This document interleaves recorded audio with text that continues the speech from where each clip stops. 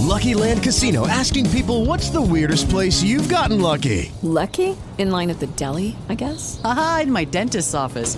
More than once, actually. Do I have to say? Yes, you do. In the car before my kids' PTA meeting. Really? Yes. Excuse me, what's the weirdest place you've gotten lucky? I never win and tell. Well, there you have it. You can get lucky anywhere, playing at LuckyLandSlots.com. Play for free right now. Are you feeling lucky? No purchase necessary. Void where prohibited by law. 18 plus. Terms and conditions apply. See website for details. With the Lucky Land Slots, you can get lucky just about anywhere. This is your captain speaking. We've got clear runway and the weather's fine, but we're just going to circle up here a while and get lucky. No, nothing like that. It's just these cash prizes add up quick. So I suggest you sit back, keep your tray table upright, and start getting lucky. Play for free at LuckyLandSlots.com. Are you feeling lucky? No purchase necessary. Void where prohibited by law. 18 plus terms and conditions apply. See website for details. Lately, we have been introducing you to all the amazing products Ascent Nutrition has to offer. This week, I'm very excited to tell you about their full-spectrum hemp oil. Ascent Nutrition's full-spectrum hemp oil utilizes superior plant genetics and an organic proprietary blend of natural ingredients. Their hemp oil contains not only an abundance of CBD, but 119 other phytocannabinoids found within the spectrum of the hemp plant. According to the National Center of Biotechnology Information, this strain is the gold standard in hemp genome sequencing. Ascent also uses a unique method that ensures infusion of significantly more phytocannabinoids and CBD than all other competitors they tested against, including most of the leading CBD companies. I challenge everyone in the audience that uses CBD, as well as those of you who may have tried other CBD options and didn't get any results, to try Ascent Nutrition's full-spectrum hemp oil, which is guaranteed to be much stronger and contains more phytonutrients than any others on the market. Just click the link in the description or visit goascentnutrition.com and use coupon code FKN to get 10% off your entire purchase.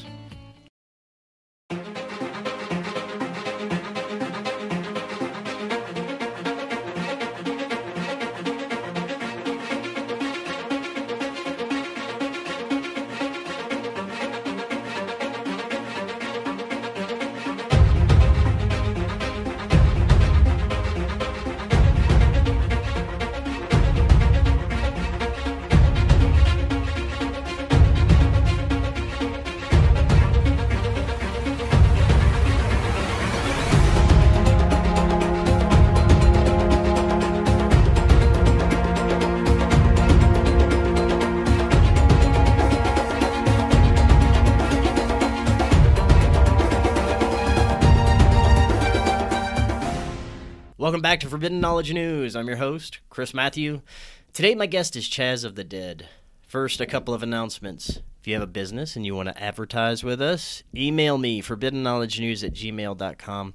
We have unbeatable pricing and packages, and we reach a huge audience. Our website is forbiddenknowledge.news. This is home of the Forbidden Knowledge Network. We feature all your favorite podcasts from our community there. We're always available on Rockfin, Odyssey, Rumble, all podcast platforms. Rockfin is where you get our premium content. You also get all the premium content from all the creators on Rockfin. I think there's like 400 and counting. So you're going to get 400 creators premium content for only $10 a month. You can also create a free account. You're going to get access to tons of free content, including all our regular shows. You just go to rockfin.com/FKN Plus to sign up, or click that link in the description. Now, if you're ready to become self-sufficient and transform your own yard into a food forest, check out our friends at Food Forest Abundance. You can create a system of self-reliance that's easy and enjoyable no matter where you're starting from. Learn how to turn your property into an income-producing source of economic self-reliance. If you're ready to go off-grid, Learn what systems to employ for water, food, and energy self-reliance, and live in full connection with your property and what you can produce. Get started with your very own food forest and have your own sustainable source of livelihood. You just click the link in the description, and you can use coupon code FORBIDDEN to get awesome discounts for your own food forest. Today I want to welcome Chaz of the Dead. He has been investigating the paranormal and its connections with our consciousness for nearly a decade. Through cutting-edge research and controversial psychedelic experiments, he continues to push the buck of what it means to investigate the paranormal. Chaz, welcome. How you doing? I'm great. Thanks for having me on. Glad to be here. Yeah, man, this is going to be fun. You go down some incredible rabbit holes, from paranormal and psychedelics to UFOs and a wide range of super high strangeness. Today, I definitely want to get into your new book, Paranormal Expeditions: Hunt for the Friendship. I also want to get your insights into the paranormal in general, what we consider to be the nature of our reality, how it kind of affects our consciousness, and the kind of main importance that I believe is the definite connection to our consciousness. But this is your first time on. Tell us more about yourself, your background, and what led you down this strange path you're on.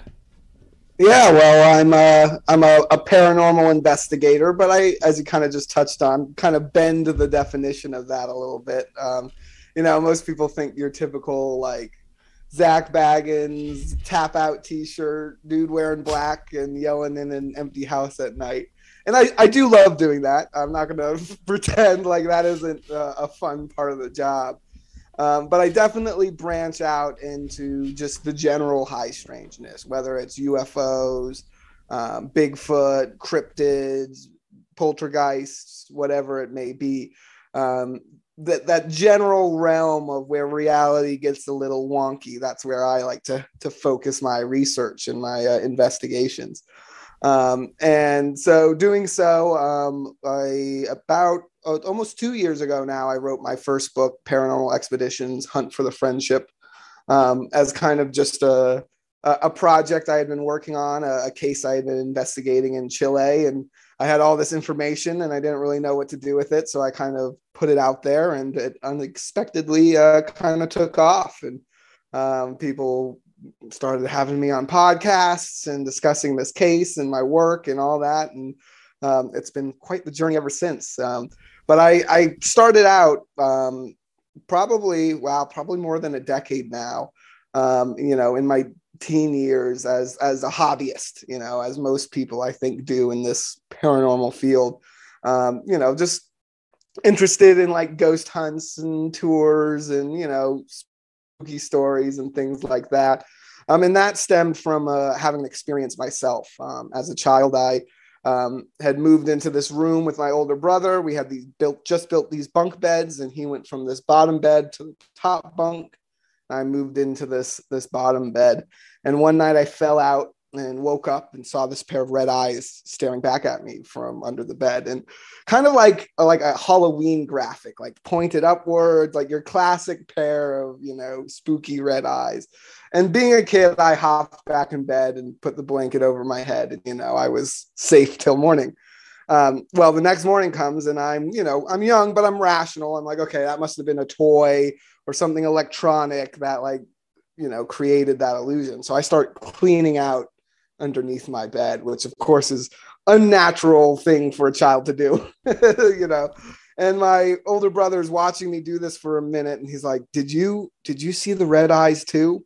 Because he had the exact same experience, wow. A couple weeks prior.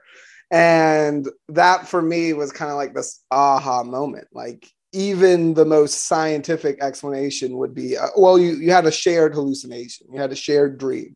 Well, that in itself is still paranormal, right? There's no function in our understanding of physics and biology that explains just how that could fucking happen. And so for me, that was the moment where I was like, oh shit, there's something to these stories. Like we can't just say, oh, it's a spooky story, it's not true.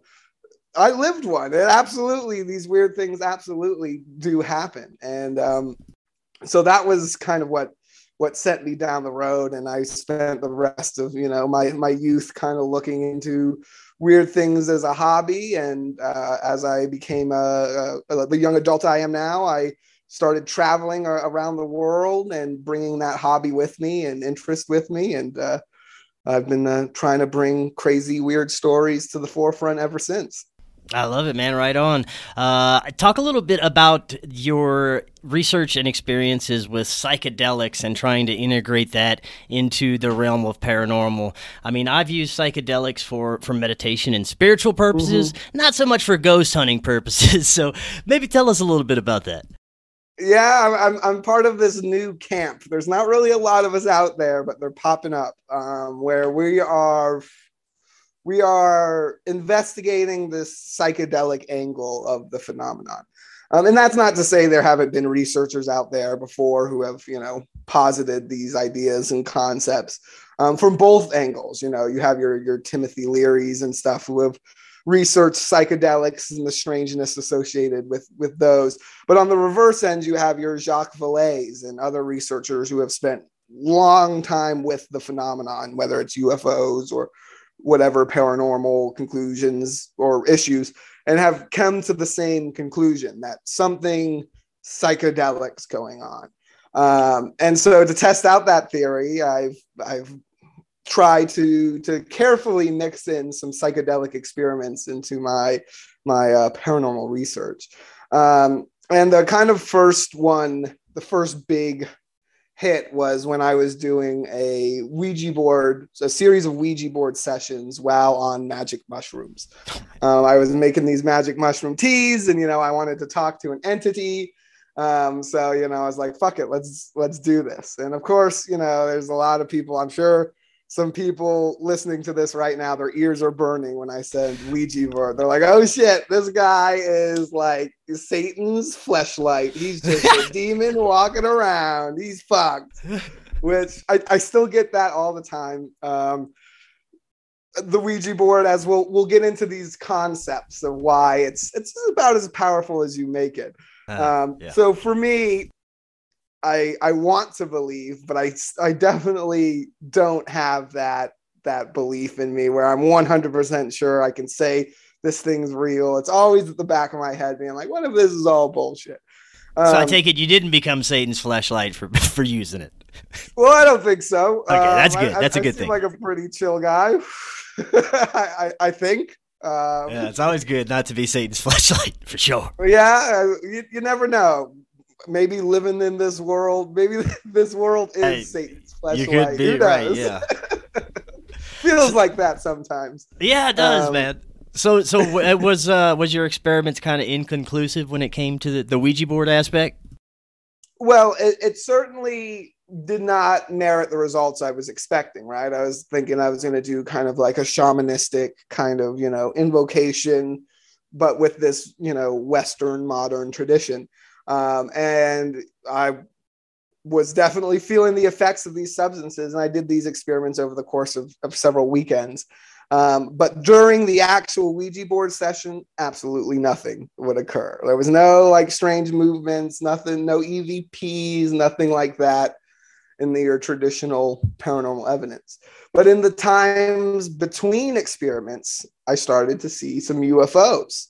The first one was right before I was drinking one of these teas and preparing for this experiment.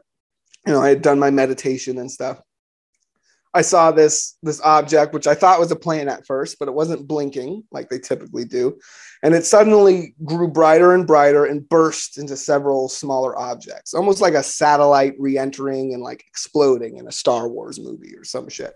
It really intriguing, kind of like, oh shit. And being in Florida, I thought maybe, a rocket or something blew up, shit like that happens.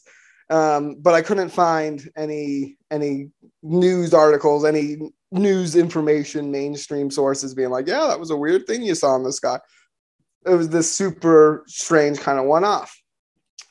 And a few weeks later, again, in between one of these experiments, I'm telling my friend about it. And he's kind of being like, okay, sure. Ouija boards, mushrooms, UFOs, whatever, dude.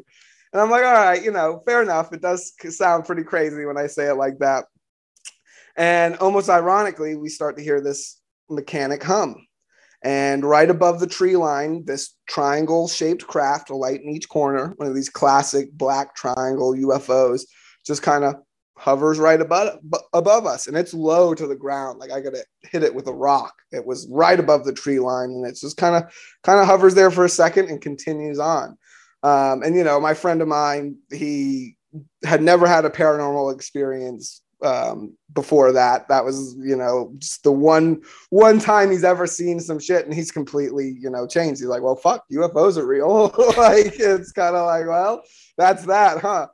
And it was this kind of, for me, it was the moment where I kind of was like, okay, well, this is the area of research we got to focus on, you know, because before I had felt, you know, well, ghosts are ghosts, and UFOs, maybe that's military technology. Bigfoot, maybe that's just a wild man in the woods. But after this experience, and then through the following years of research, it seems that there is something in common between these things. And I'm not saying there's a lot of the trickster theory out there that they're all the same phenomenon wearing different masks. And I think that's an interesting concept, but I'm not really sure enough that I want to take it that far necessarily. They all could be the same. Well, they could all be different things, but whatever facilitates them, whatever allows them to appear in our reality is the same process. And it's some kind of chemical process inside our brain that allows them to pop up and thereby interact with us. And again, I don't want to be this to be misconstrued as, oh, well, they're all in our heads. No. They clearly can mutilate cattle. They can leave burn marks. Ghosts can move, you know, your furniture around and stack them up in crazy formations. There's a physical impact being left by these entities, these creatures, whatever you want to call them. But whatever is allowing us to interact with them is certainly psychedelic in some kind of nature. And in my book, I explore that theory through pointing out these kind of key similarities between the psychedelic experience and the paranormal experience. And once you read them in the list, you're like, huh, you know, you're like, shit, I didn't really think about it like that, but yeah, you're right. And it's definitely a lens that is, I think, being applied more and more when it comes to trying to understand these things, especially when it comes to things like UFOs, where we're, as a society, becoming more conscious, more aware of, you know, something's going on. And you know, what the fuck is it? We're still up in the air. And again, I don't want to say it's definitely interdimensional psychic travelers. It absolutely could be human military tech. In fact, I have a whole other side theory about it could literally be mundane human technology that has just been kept secret. But even within that explanation, the operations of these craft would cause these psychedelic side effects. And again, so the psychedelic nature of the phenomenon is certainly an aspect that's real, it's consistent, but it's very, very seldomly studied. And so that's what I try to expand on that as much as I can, you know, given legalities and things like that, through my research. That's great, man. I think you're onto something there. I think for sure 100% that whatever this phenomena is, it's all somehow not only connected together, but it's connected. The one common denominator seems to be our consciousness, and it seems to be a very personal phenomenon for each person that is experiencing it, and it has links to their own personal psyche and growth. Absolutely. And personal experiences, right? Yeah, that's one of the big similarities, I think, from the psychedelic experience to the paranormal experience is that the reaction people have to those experiences. Under psychedelics, we pretty much know that the genuine two reactions you get are, wow, this is awesome. I'm one with Mother Nature. You know, we're all the same, you know, this kind of union with the universe. or people fucking hate it and they're absolutely terrified and it's the worst experience they've ever had in their entire lives. This is pretty much the same interaction you get in particular with UFOs and Bigfoot. Ghosts, the gamut seems to be a little, the gradient of reaction seems to be a little more gray. But with Bigfoot and UFOs, specifically UFO abductions, you pretty much have those two reactions. Those are what people react. Like if they're abducted by aliens, probed and whatever, it's either one, the most terrifying, uncomfortable, horrible experience they've ever had, or two, they come back with they're here to save us. They're here we got to get rid of our nukes and we've got to, it's love and light. And there's that whole Stephen Greer camp who believe the aliens are here to save us and they're going to, protect us. And with the Lucky Land Slots, you can get lucky just about anywhere. This is your captain speaking. We've got clear runway and the weather's fine, but we're just going to circle up here a while and get lucky. No, nothing like that. It's just these cash prizes add up quick. So I suggest you sit back, keep your tray table upright, and start getting lucky. Play for free at LuckyLandSlots.com. Are you feeling lucky? No purchase necessary. Void where prohibited by law. 18+ terms and conditions apply. See website for details. Lucky Land Casino, asking people, what's the weirdest place you've gotten lucky? Lucky? In line at the deli, I guess? Aha, in my dentist's office. More than once, actually. Do I have to say? Yes, you do. In the car before my kids' PTA meeting. Really? Yes. Excuse me, what's the weirdest place you've gotten lucky? I never win and tell. Well, there you have it. You can get lucky anywhere, playing at LuckyLandSlots.com. Play for free right now. Are you feeling lucky? No purchase necessary. Void where prohibited by law. 18+. Terms and conditions apply. See website for details. Unity, which again, it's very similar to the psychedelic experience. Bigfoot's the same way. Either he terrifies people, it's super scary, they saw a monster in the woods, or they saw this nature spirit. And it was this message from Mother Earth that, we need to stop deforestation. Again, these two almost sides of the coin of how people rationalize and how they react to these situations is identical to the psychedelic experience. The list goes on, seeing strange worlds, seeing like impossible architecture and impossible physics, all those things again under psychedelics. Missing time, that's something that occurs. I've experienced under psychedelics, and I thought I was staring at the wall for maybe 5 minutes and 3 hours have gone by. You're like, oh fuck, what a waste of a trip that was. But this is, of course, is something that happens time and time again, especially in the UFO phenomenon. Travis Walton was gone. He was missing for a week after he was zapped by a UFO in front of 7 of his coworkers. And they hauled ass out of there. The police thought they murdered him because, the crazy UFO story they were telling.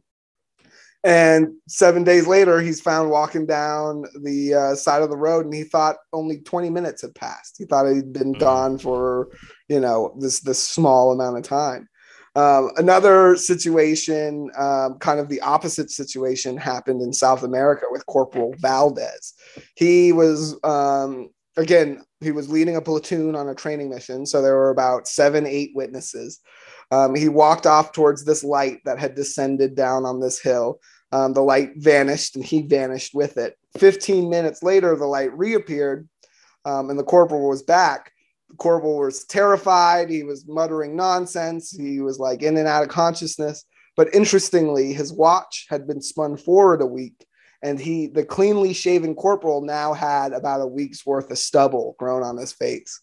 And this was something that all of the soldiers that were there testified to. They brought in the local professor that night from a university to interview all of them. And it's a super well documented case where, again, we have this fluctuation, this fuckery with time where something's going on. And again, I don't know what it is, but it's sure of a hell of a coincidence that you have these same kind of reactions. Again, with psychedelics, there's people who have smoked salvia and have lived for decades inside of inanimate objects. And they are like, I was there for years and years and years. And the trip itself only lasts 15 minutes. DMT, again, that is almost always reported DMT. A hit of smokable DMT only lasts a few minutes, but people go on incredibly long journeys quite often in those few minutes. Again, something that happens in dreams as well. So the list continues of other things, but the big parallels there that seem to pop up again and again and again are very similar to the psychedelic experience. And this is something that, it sounds pretty out there, but it's something that was very well understood on this continent about 1,000 years ago, before Europeans arrived. The shamans of the Americas had essentially a science built around not only the use of these substances, but interactions with the other shit out there. If you want to call them entities, if you want to call them spirits, there's a million words for them. But whatever it is, they were interacting with it. And again, using these substances to help and facilitate and, in certain cases, dictate how these entities operate and act. And of course, you have anecdotal evidence of that ability surviving to this day in, far off societies or secret societies who have kept these traditions.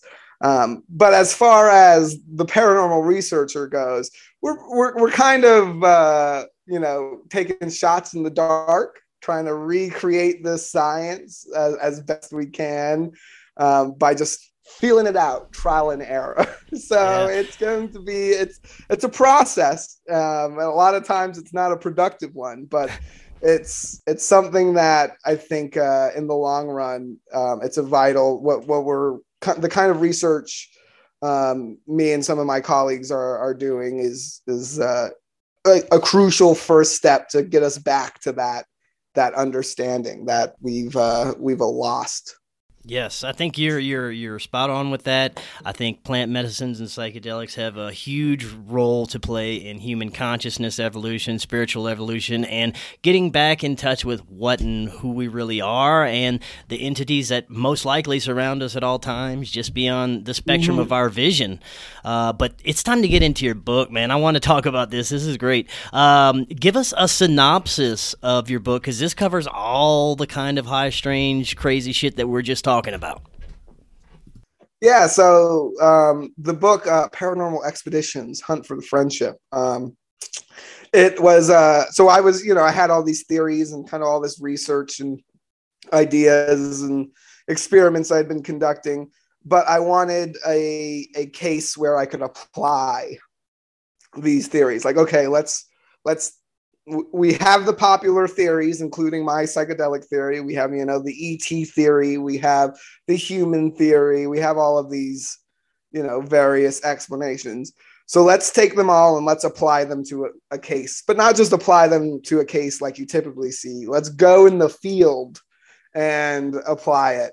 And so I found a case in Chile, very underreported on in English language media. There was a couple articles, I think 2 or 3 in English, that had been, made over the last 3-4 decades that this case had been occurring.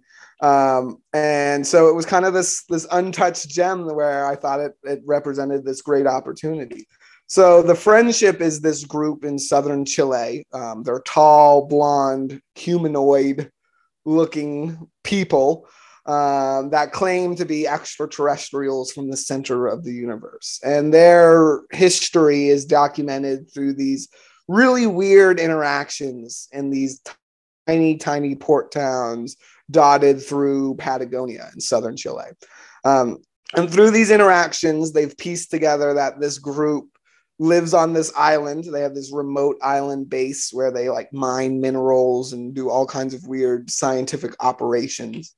And they trade with platinum coins and weird counterfeit money and all kinds of strange things. but they always seem to be associated with UFOs. The people who interact with them shortly afterwards typically have a UFO interaction.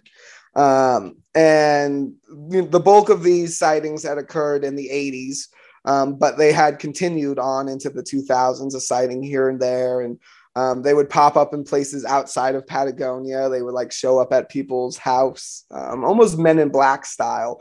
But again, when people would talk to them and interact with them, they'd have this sense of oneness with the universe, this sense of peace and interaction. So I decided to go down there and investigate, see if I could get into contact with the group. I tried some psychedelic experiments to test out that theory. I went to a former Nazi compound in the middle of the Andes to look into the human explanation. Of course, tall, blonde scientists living in the middle of nowhere in South America is not actually that bizarre, it turns out. So I went to one of these former compounds, which is now kind of this weird German-themed retreat, and did some snooping around. And of course, I interviewed dozens of people from Chile, which is a very UFO conscious culture. They're like, oh yeah, UFOs are real, and they come to Chile all the time. And it's true, all along the length of Chile, there's UFO hotspots and places where mass sightings have occurred. And so it was this great opportunity to go down, do some field research. I was there for nearly 3 months, tracking down leads and interviewing people. And the accumulation of which is my first book there, Paranormal Expeditions: Hunt for the Friendship.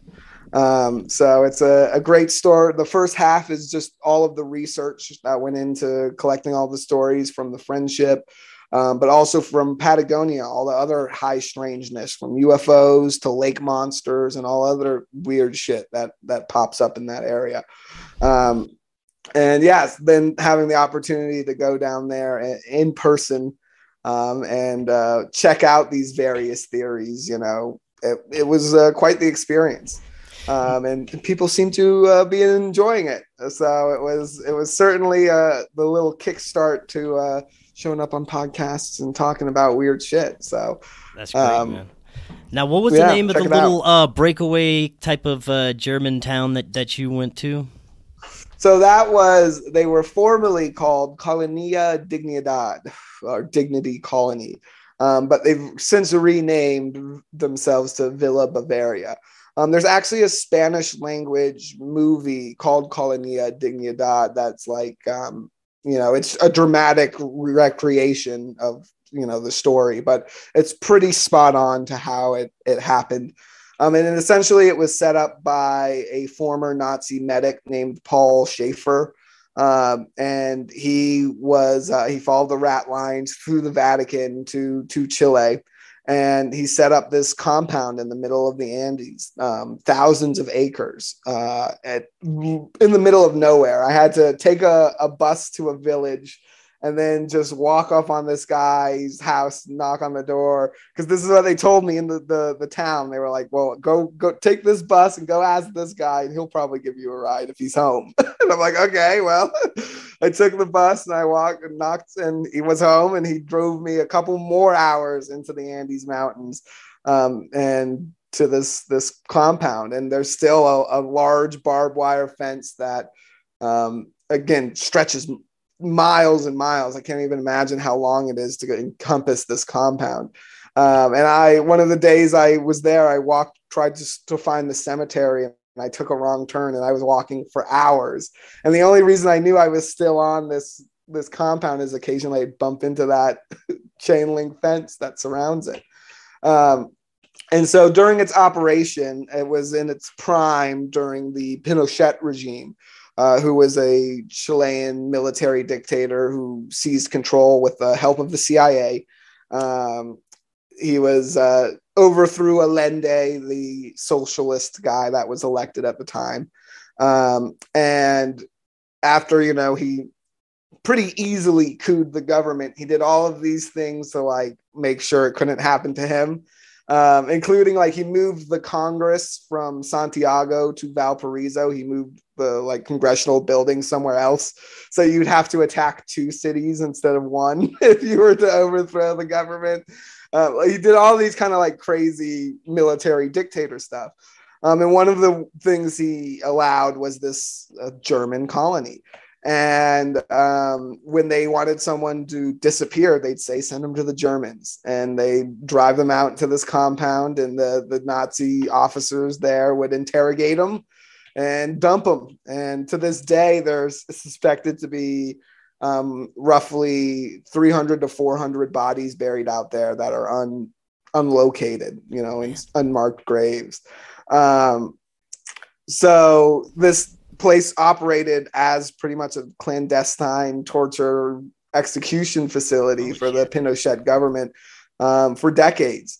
All the meanwhile, they were rotating top Nazi brass through there. So if you were one of the more famous Nazis, your Mengelas, your Eichmanns, if you wanted to live, if you didn't want to get kidnapped by Mossad agents, you wouldn't stay in one spot for too long. So you would hop around from these like German communities that were set up throughout South America. There was one in Puerto Montt in Chile. There's a big one. What's that called? Belario? No, there's I'm blanking on the name, but there's a really famous town in Argentina close to the Chilean border, where they supposedly every year on Hitler's birthday, they would like meet at this hotel and have like a grand party. And supposedly Hitler lived in this mansion that you could only get to by boat. You had to take a boat across this lake. Supposedly. Did you find any evidence of like any of the Hitler claims? So other than the stories and the photos, I didn't find any, physical evidence of anything. No, unfortunately, I didn't find any long lost officers or anything like that. I did find some interesting, photos and things that suggest the Villa Bavaria might still have some shady ties to the government. But other than that, my in-depth research was just like, it's pretty weird. Being there and experiencing it, snooping around at night, seeing if they were like trying to, because I showed up unannounced, so they didn't. If there was anything suspicious going on, they didn't really have any time to hide it, and so I kind of snooped around and didn't really see anything. I had some great German meals, great German beer. It's like this German themed retreat nowadays. The reason it collapsed is because Paul Schaefer was a child molester, and a certain amount of his victims finally were able to escape. Jesus. And they put out a warrant for him. And very interestingly enough, he jumped on the Nazi circuit. They did end up arresting him, but he was in Brazil, again, in one of these places that was known to like hide out Nazis. So Mengele worked at the hospital in Villa Bavaria or Colonia Dignidad for a few months. And then he would hop over to Argentina, and then he'd go back up to Brazil, and they just keep rotating these top guys. And so, in regards to the friendship case, it doesn't become too unbelievable that they maybe had a island somewhere in Patagonia with a similar, situation set up. But of course, there's some other issues with that explanation as well. Paul Schaefer, about the time of the collapse of his colony, was also the same time where the friendship case was kind of hitting its peak. And of course, this is kind of contradicting because 1980s, pretty long after the war, for a bunch of healthy, young-looking, blonde scientists to be surviving so well in Patagonia. Again, it doesn't quite match up. And also, we talked about the interactions with these entities, the group. A lot of people, the majority of people report that sense of calmness, oneness, unity. And I've done backpacking across Europe, Africa. I've been all over. And I've met many a German person, and I would never describe any of them as irradiating a sense of oneness. They're nice people. People. but you can tell they're German. They're definitely, it's not a people that is often described as warm. So were the friendship entities, were they described as humanoid, like fully humanoid, besides, probably just really good looking and maybe Nordic looking? They were your classic, they were classic Nordic Pleiadian kind of alien stereotype. Pretty much us, but sexier. Just like sexier. A tad sexier. Right. So again, it's one of these bizarre cases, and it ends up, like a lot of these cases, getting real crazy with psychic dolphins and I got to hear about psychic dolphins for sure, man. What you got on psychic dolphins? I may or may not have had a psychic dolphin experience during the writing of this book. I ended up towards the end, without spoiling too much, I ended up shipwrecked while tripping on LSD. Holy shit. Down in Patagonia. This is my kind of party, man. Shit. I need to join you next time. Well, there were some cheeky dolphins swimming around this island, and that was the island we were trying to get to do this psychedelic experiment. I had taken it on the boat, assuming I was going to be on that island in like a few minutes and, doing this experiment.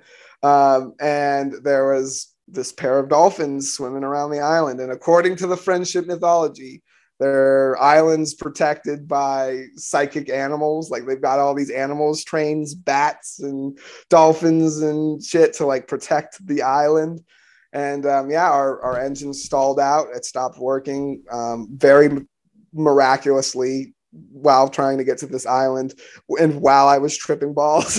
Wow. And so we had to land on a nearby island, beach ourselves, set up a fire, and desperately hike around the island trying to get a cell phone signal until eventually someone did, and we got a towboat out there. So no, it was quite the experience. It was quite an adventure. Trying to contact this group. I hope to one day in the future go back down there and try again. Like many paranormal cases, Okay, round 2. Name something that's not boring. A laundry? Ooh, a book club. Computer solitaire, huh? Sorry, we were looking for Chumba Casino. That's right. ChumbaCasino.com has over 100 casino-style games. Join today and play for free for your chance to redeem some serious prizes. ChumbaCasino.com. No purchase necessary. Void where prohibited by law. 18+. Terms and conditions apply. See website for details. They're like a living thing, Just because I finished writing the book doesn't mean like it's done. Like I found more stories and things like that in relation to it. And you find more recent stories that kind of point to that this group may be still around? Well, one of the most interesting connections I found was that in the 1800s, in the same region, just to the north a little, in Chiloy, this is kind of the start of Chilean Patagonia. Chiloy is kind of the island of witches and witchcraft and like mythology in Chile.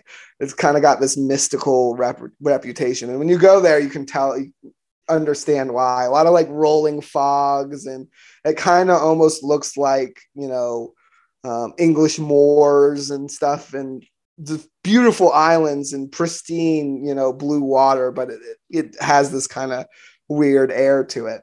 And in the 1800s, there was this legend that of this ghost ship, Kalushe, and like a league of witches and wizards would gather on this ship like once a month, and they like Flying Dutchman style, the ship would like hover around and like go to different ports, and they'd make these deals and bargains with the locals. Again, it sounds almost spot on to the friendship, just aged back a couple hundred years. Each member of the friendship they weren't witches and wizards, but they were scientists. They all had a special field, and they were scientists beyond normal scientific needs, right? So much so that they're attributed to extraterrestrial. They're often associated with these UFOs, but most of the encounters actually run into them while they're on a yacht, while they're on a boat, and the UFO shows up shortly afterwards. So that was a super intriguing, similarity that, again, culturally, it seems like this has been in this region for much longer than just the 80s. And then most recently, I found a case in an old Jacques Vallée book that was from the conquistadors in Chile from the 1500s. So now back 500 years, and it's a conquistador report, so it's not super reliable, and you'll be able to find the part where it gets really unreliable as I tell it. So keep that in mind. Yeah. But the gist of the story is that there was this war band of Native Americans heading towards one of these Spanish settlements. And as they were about to cross this river, they said that a star had fallen from the sky, and out of it, this blonde woman stepped out. And she said, "You got to surrender to the Spanish and convert to Christ." And so, according to the story. And so the Native Americans went, instead of attacking the Spanish outpost, they all went and surrendered and asked to be converted to Christ. So that story obviously is suspicious at best. Right. But it shows this archetype of a blonde person walking out of a UFO is dating back to that, at least to the 1500s, where now maybe this group of warriors did surrender after witnessing something miraculous, or maybe they were captured shortly afterwards and they were like, "You'll never believe the crazy shit we saw right before you guys captured us." And then they were like, "Oh, well, that's clearly a sign from God. Please give us more money." Spanish king, thank you. They might have twisted that narrative, but the fact that the archetype shows up that early is super intriguing. And unfortunately, a lot of the native traditions have been eliminated in that region, but not all of them.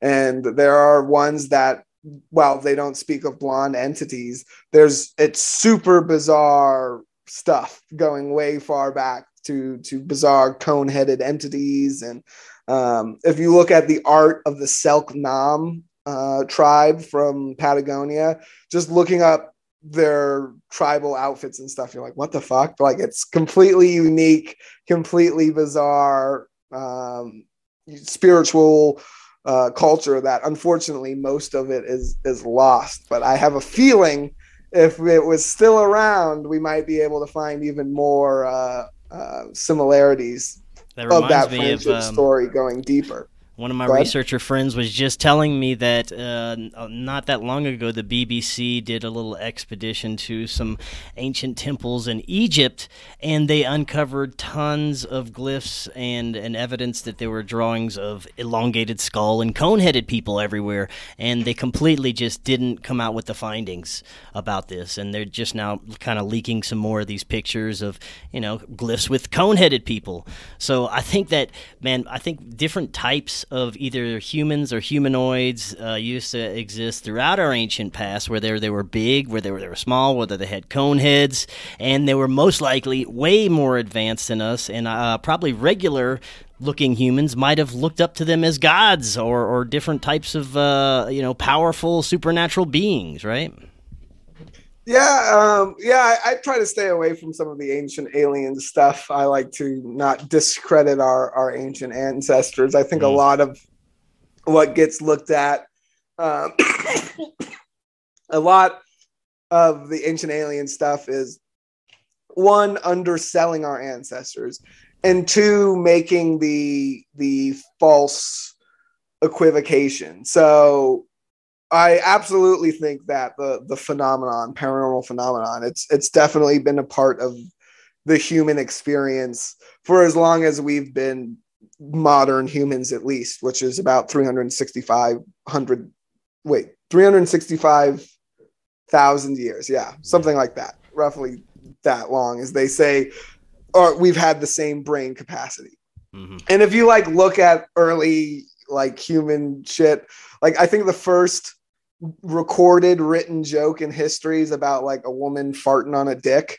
Like we're definitely the same people as the ancient Egyptians, right? And so we can build airplanes and shit. Like I definitely give them credit for building some shit we don't understand. But that also means they've been seeing and interacting with the same weird shit that we are currently. And so how much does that play into religion and cultural beliefs? It's really impossible to say like where it lands on, on the scale. But we do know that it seems to be, well, we don't know, but it seems to be, it is a cultural, at least filter that goes over these things. And there's a great case I'm working on in Southern Africa. Fingers crossed I'll be able to get out there next year and look into it in person. But it essentially follows one of these ghost lights. And, we've got they have them in Marfa, Texas. There's the ghost lights in the Brown Mountain. You also have the Min lights in Australia. They're a thing that, again, occurs all across the globe. But in this region, in the Kalahari Desert, in recent times, you have all of these light orbs, and they're being called UFOs. And that's from like the 80s onward. It's this UFO. Before that, it was the ghost of the Kalahari. And you have colonists reporting your classic women in white kind of motifs, these classical 1800s kind of ghost stories popping up around the same region. But interestingly, there's these two cities in the swath of farmland, arid land between that doesn't have as much of a colonial history. It's South Africa, so there's still some, but it's a little more culturally, unique. It has retained its culture a little more than some of these other regions. They also see this glowing light traveling across the desert at ridiculous speeds. But when they get close to it, it's always reported as a flying snake. It's the flying snake of Namibia. And the snake has smoke coming out of its eyes. It leaves these burn marks and the soot in places it's been. Again, very similar to UFOs. It always seems to leave puncture wounds on cattle, specifically sheep in the region, and leaving it completely drained of blood. Again, similar to cattle mutilations, but also to chupacabras, right? The double wounds drained of all blood. Again, happens all across South America. But in this specific instance, it's seen as a snake. And again, the snake has this giant glowing light on its head. They always say, so from a distance, it looks like a light until you get close to it and you can see that it's a giant flying snake. It seems to interact with us like based on our understanding of technology, our belief of what's out there and what could possibly be, and it seems to evolve with our consciousness as we evolve and become something different throughout the ages, depending on what our level of understanding is witnessing it, right?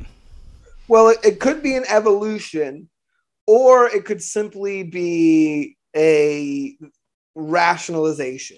And what I mean by that is it could be and I kind of tend to lean that way, is that it's whatever your belief system is, whatever your base knowledge is, that pretty much dictates your reality. And so when you're looking at one of these objects that is outside of our acceptable, our knowable reality, your mind does its best to make sense of it. Again, very similar to what it does under psychedelic drugs.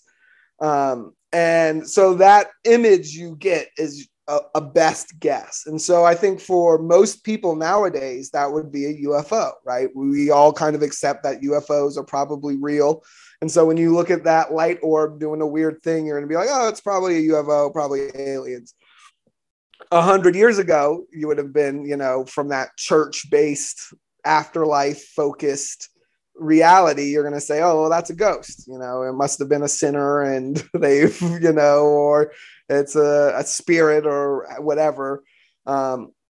if you're coming from a area like the Kalahari or the Amazon, somewhere where you encounter lots of unknown and strange animals, it's a constant threat. You can maybe see a strange, creepy, unknowable animal. I think a lot of the modern day skinwalker sightings it's a new modern filter, because you have a lot of people who don't believe in any of this stuff, right? They don't believe in UFOs, they don't believe in ghosts, they don't believe in any of that. They might like the stories and stuff, but they have no, belief in it. And so they see one of these things and their mind desperately tries to apply an animal to it, right?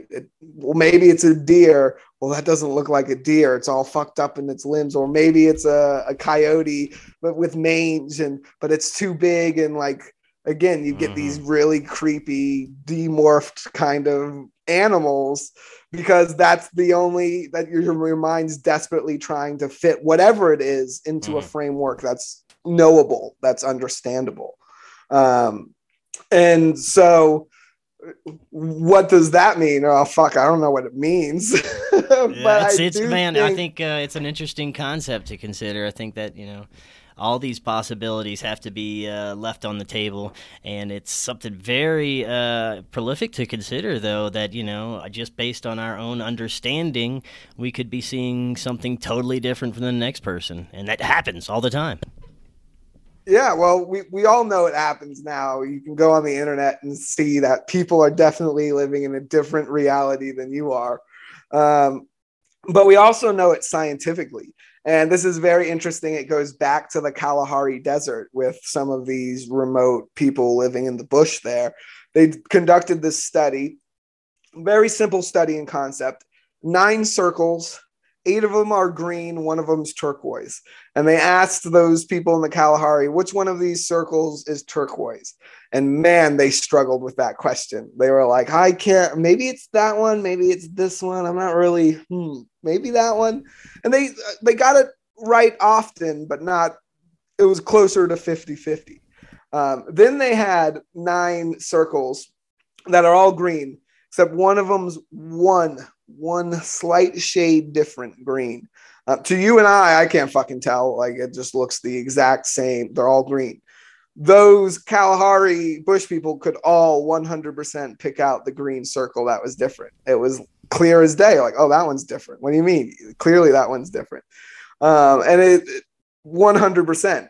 And so sure, there's genetic stuff behind that, but most of that seems to be cultural. It goes back to another study via historians about how the color blue simply didn't exist in the ancient world. In Homer's Odyssey, he describes the sea as wine colored. There's never a mention of the color blue. And then I forget the date, but there's a date where Scam Likely, always calling at the best time. There's a date where they modernize, or this type of blue dye becomes like super popular, and then all of a sudden blues and everything, the word blue exists and it shows up, and suddenly things are described as blue. There's interestingly a reverse example from China with the terracotta warriors. There's this thing called Han purple, which is this color that no longer exists. It's like this 7th color that would have been the 7th color on the color wheel, and it physically doesn't exist anymore, to the point where they've like brought in quantum scientists, quantum machinists. I have no idea what the term is. Yeah. But the point is, people way, way smarter than I'll ever be to try to figure out where the fuck this color went. So if you have a mind that can understand stuff like that, go check out the Han purple thing. But it's this situation where our reality absolutely is dependent on our biology. And it's something that's missing in our current understanding of science. And it's until we add that understanding to it, I think we've hit this kind of wall. When it comes to stuff like AI, I think it's more obvious, right? There's this idea we can just keep crossing wires and eventually we'll have like a human brain. But it seems like consciousness is not always local to the brain. Consciousness is something that seems to be a little more fluid than that. We don't have an understanding of how that works. We're not going to be able to code in a consciousness. We can code in some pretty crazy replicas, sure, but there's this missing concept. And it's the same issue in the UFO field. I think we're absolutely missing that there's this biological angle to it. And I don't mean that, there's an alien, a biological alien from a different planet inside the ship. I'm saying that whatever the phenomenon is, let's step back and look at the information we know 100%. One, something's happening. Two, whatever it is interested in our biology. I'm not going to say if it's biological or if it's whatever it is, it's certainly interested in our biology, right? And we know that through abductions. They're always probing butts and taking semen. It's eggs, medical experiments are almost always in the abduction phenomenon. Two, we have cattle mutilations, right? They're taking blood, lots of organs. They core out anuses, eyeballs, specific organ meats and things like that. And they take them. We don't know why, but we know that they're clearly interested in something inside of our biology. They're here gathering biological material for some reason. That's one of the things we know.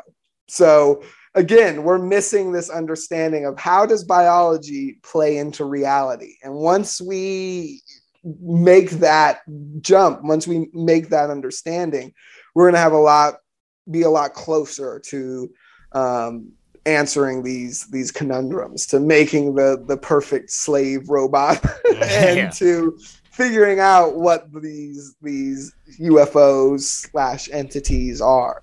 Yeah, it's like a massive onion that you keep trying to unpeel, and there's like a non-existent center, and you just keep getting different layers. Man, earlier you mentioned something I want to hit on. You said lake monsters became part of the investigation. Tell us a little bit about the lake monsters. So Patagonia is, if you're into cryptids and cryptozoology, Patagonia is moved there. Like, just you can go to a different lake every weekend and have a whole new story, a whole new place to investigate.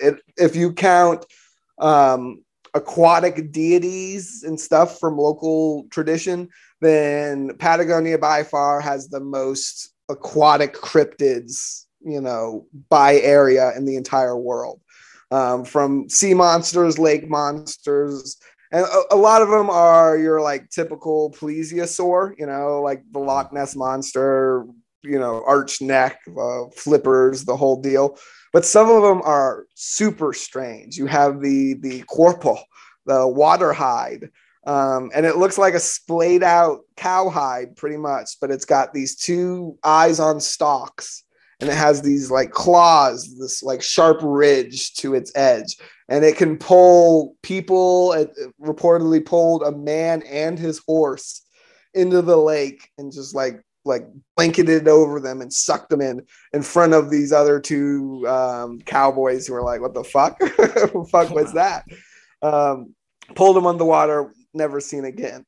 And back in the late 1800s, early 1900s, in the like golden day of cryptozoology, where it was like an actual job, the Smithsonian was sending expeditions down there pretty often to like try to find these, believed to be last animals. There were searches for giant sloths. There were searches for all kinds of things by really like the most legitimate scientists of their day and age. Were going down there looking for these crazy creatures.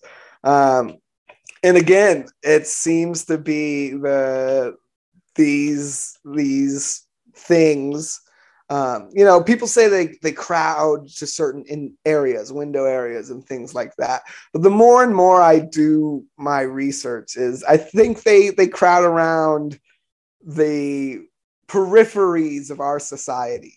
Anywhere we are at the edges of our society, these things will hang out. And that edge could be in an abandoned structure in downtown, or it could be the lake up the mountain.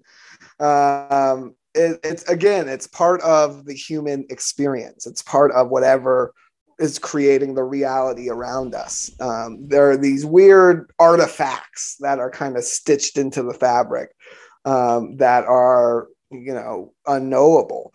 And I think the lake monster conundrum is one of the best, facets of that. That's why I always include Bigfoot in stuff I'm looking into. He's one of the big three, and a lot of people are like, "Oh, really, Bigfoot?" Like they're all on board with UFOs.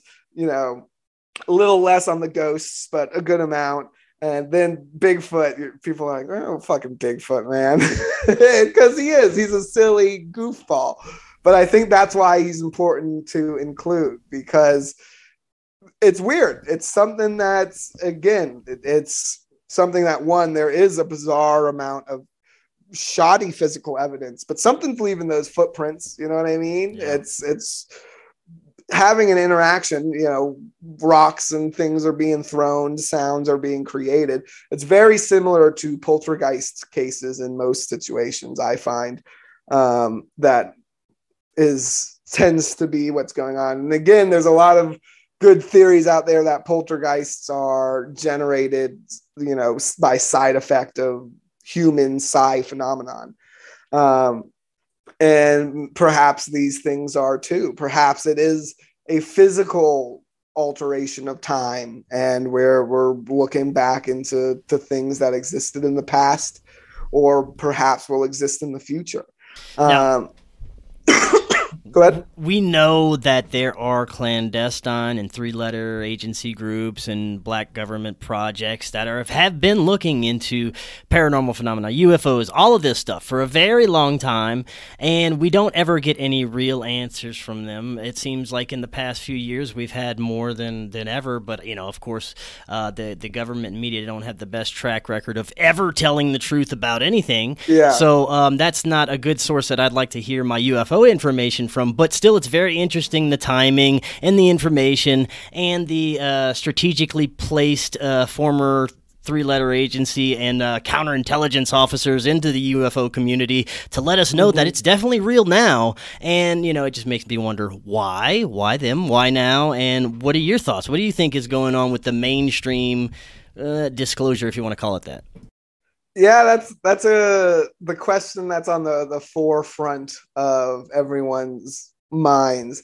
And I think it's interesting. I tend to lean to the direction that, I first like to remind people that this isn't the first time. They did UFO hearings before, and again, nothing happened.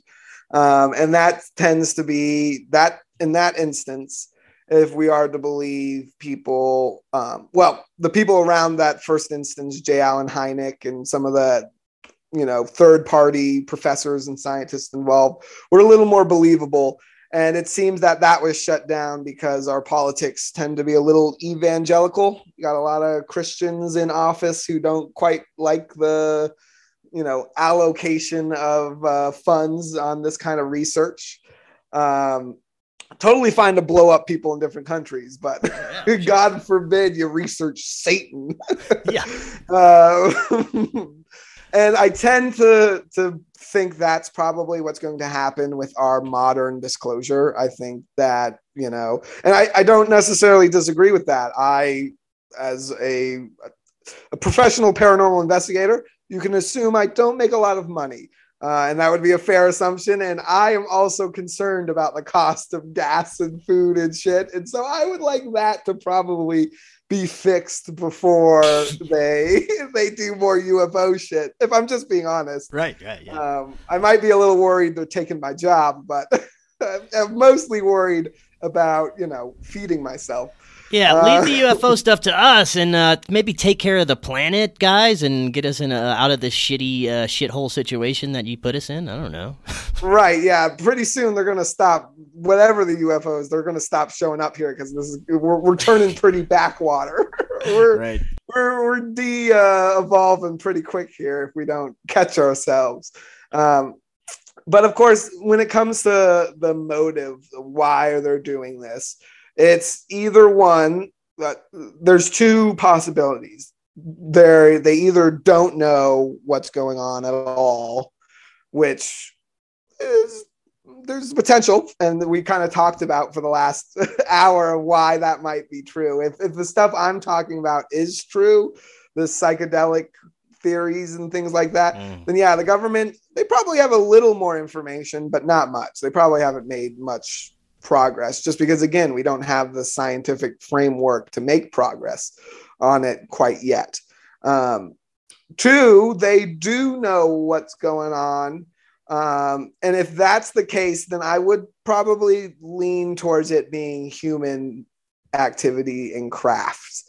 I like to think of it as what I like to call a Civ move. If you've ever played the game Civilization, I put in a lot of hours on Civ 5, and sometimes you got to make you got to do some maybe you make a police state to get your happiness up. You make some moves every once in a while that seem weird, but there's a logic behind it. And if these craft are human designed craft, and we've been doing this weird Cold War UFO battle against each other for however many years, this could simply be them changing the game, changing the rules of the game, being like, okay, well, we're going to come public with the UFOs, and now you're going to have to explain to your governments and your people why you've been keeping it secret for so long. You know what I mean? They're going to be like, fuck it, we'll now we're playing in the open, no more secret shit. It could simply be a move to switch up the games. We've just stalemated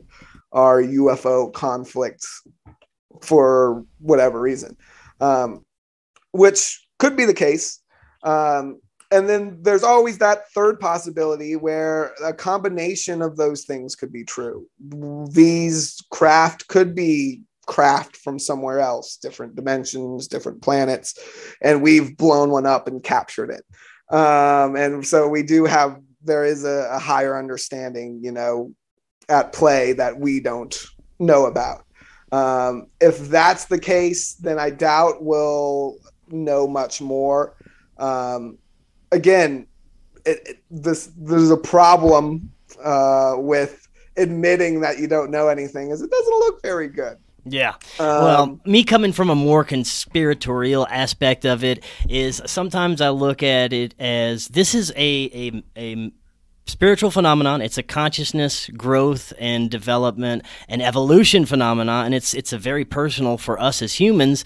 And I think it's here for us to evolve. And I think there's certain factions and certain people out there that don't want human evolution. They want to keep it for themselves, or they want a technical, transhuman evolution where we're merged with machines, and it's not a natural type of human evolution that these beings may be pushing for in a certain way, and that they put their own narratives forward, so we don't look at what could really be happening. I don't know. I think about that sometimes too. Yeah, I do think that the secret societies that a lot of these government officials and elite members of society subscribe to, they do weird psychedelic experiments and shit in secret, and that's just known, like secret societies. That's why they became secret in the first place, was because they were doing weird shit like that behind closed doors. So that it isn't, I don't think really that conspiratorial, that crazy. The issue is that we tend to do this thing where we subscribe to the notion of good entities and bad entities. And that's one of those cultural lenses that is definitely burned into us, whether or not you go to church. If you go to church, you're stuck with it. It's really hard not to think of things as good and evil. but even if you are like raised an atheist, if you watch Disney movies and shit as a kid, you're still going to develop with that concept of good versus evil. And that doesn't seem to be an accurate notion when realistically observing these entities. They seem to be, if we want to subscribe a personality to them, I think the trickster model is still the best. They seem to be little fuckers. Like, I don't want to, they're not necessarily evil. Like, they're like here to destroy humanity and subjugate us. Doesn't seem to be their goal. Their goal seems to be more just fucking with people and like look at this guy, he looks like an asshole. That seems to be like the end goal of lots of poltergeists, lots of aliens who like are channeling, are channeled throughout. A lot of times these people will receive legitimate information at the start, and then as they kind of get strung along and they like listen more and more, at the end of their path, they sound like lunatics and they're talking about crazy nonsensical stuff. That actually happened in the friendship case with one of the best witnesses, Ernesto de la Fuente. He was miraculously cured of a lung ailment after visiting the friendship. Medical record, like x-rays showing there was a thing in his lungs and then there wasn't a thing in his lungs. Really intriguing stuff. And he was like, yeah, I showed up to this island and like I don't really remember much. I like didn't think I was there that long, but I guess I was gone the whole weekend. And I'm cured now. And later on in his life, that's when the stories of psychic dolphins and like, telepathic bats and like all kinds of crazy stuff.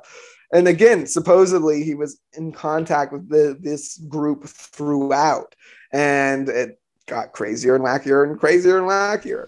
Yeah.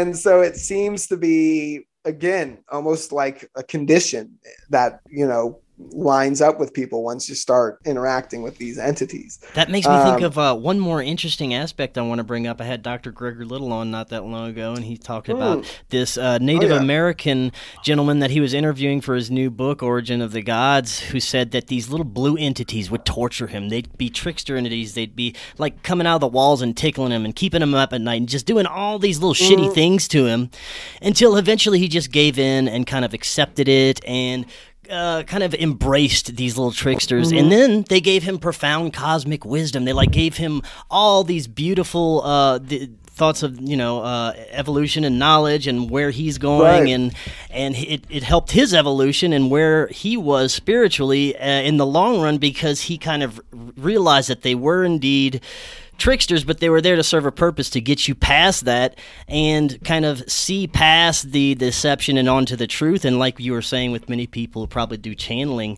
they accept that deception as what it is what is presented, and they go out and think they're like savior of the universe or something, and that everybody has to listen to them. So I think there's a level where you have to get past the BS and deception of the trickster aspect of it till you get to the truth, and that could be another layer of this. Yeah, and we as society always recognize it, like when a group of people buys into the narrative, into the shit, and we usually attribute it to a person, Jim Jones, Marshall Applewhite, these cult leaders, but those people usually attribute it to spirit, right? Usually attribute it to something else. And I'm sure the large majority of them are just human beings being awful. But I think a lot of them are also talking to something, whether that's an entity they've manifested from their own subconsciousness, or if it is a piece of disincarnate information, that exists out there somewhere that they've tapped into.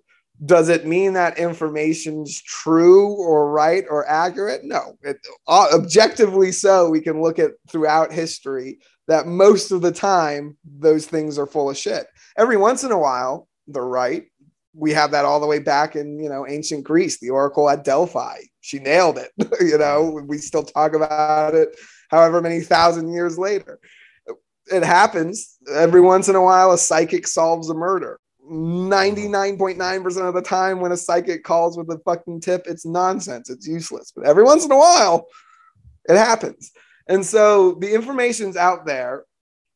We tend to put a quality on it ourselves, human nature. We do the pareidolia thing. We find the face in this random bits of information. We paint it with a personality.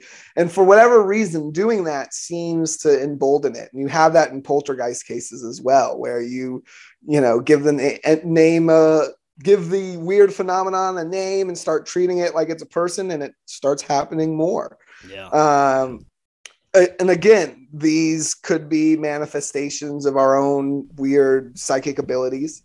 Or it could be a combination of that and collecting what I like to call disincarnate information. Because I think even calling them entities, we go too far, because automatically we're giving them this kind of sentience, like they're out there and they're doing their own things and things like that.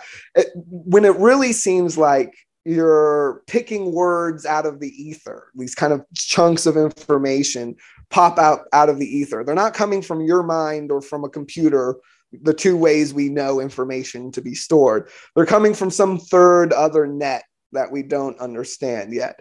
And sometimes that information is meaningful information, but the majority of the time it's nonsense. And a lot of people just use that for art. They like tap into that, and that's art. That's creativeness. You hear that all the time of people saying characters didn't come from them. They got them. They came into them.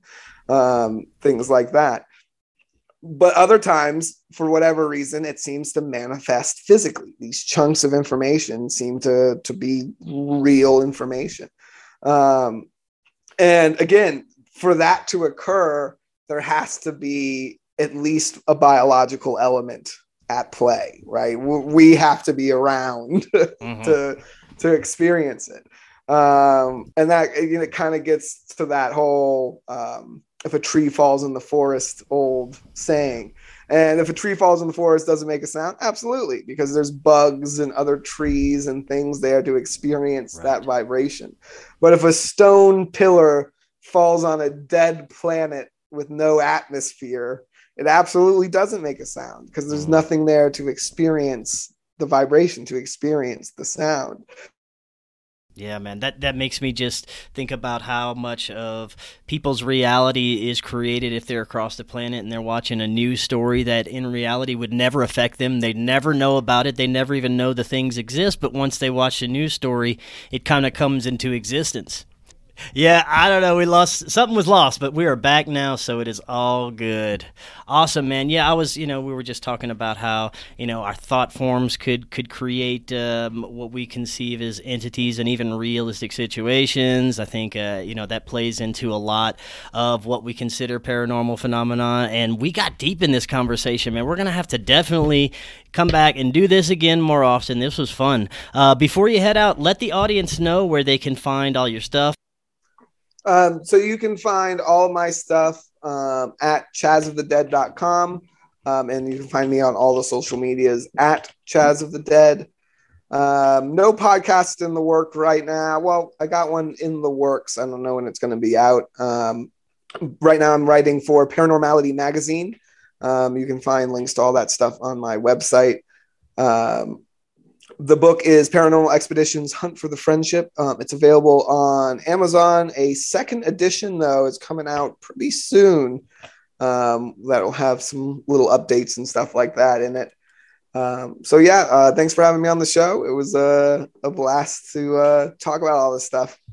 Yeah, man, like I said, we're going to have to definitely do it again. We barely scratched the surface of this ever-unpeeling onion that we're trying to get to the center of, and that was fantastic, and we'll definitely do it again soon. All right, till next time, everyone, have an excellent evening, and we'll talk again tomorrow. We'll see y'all then.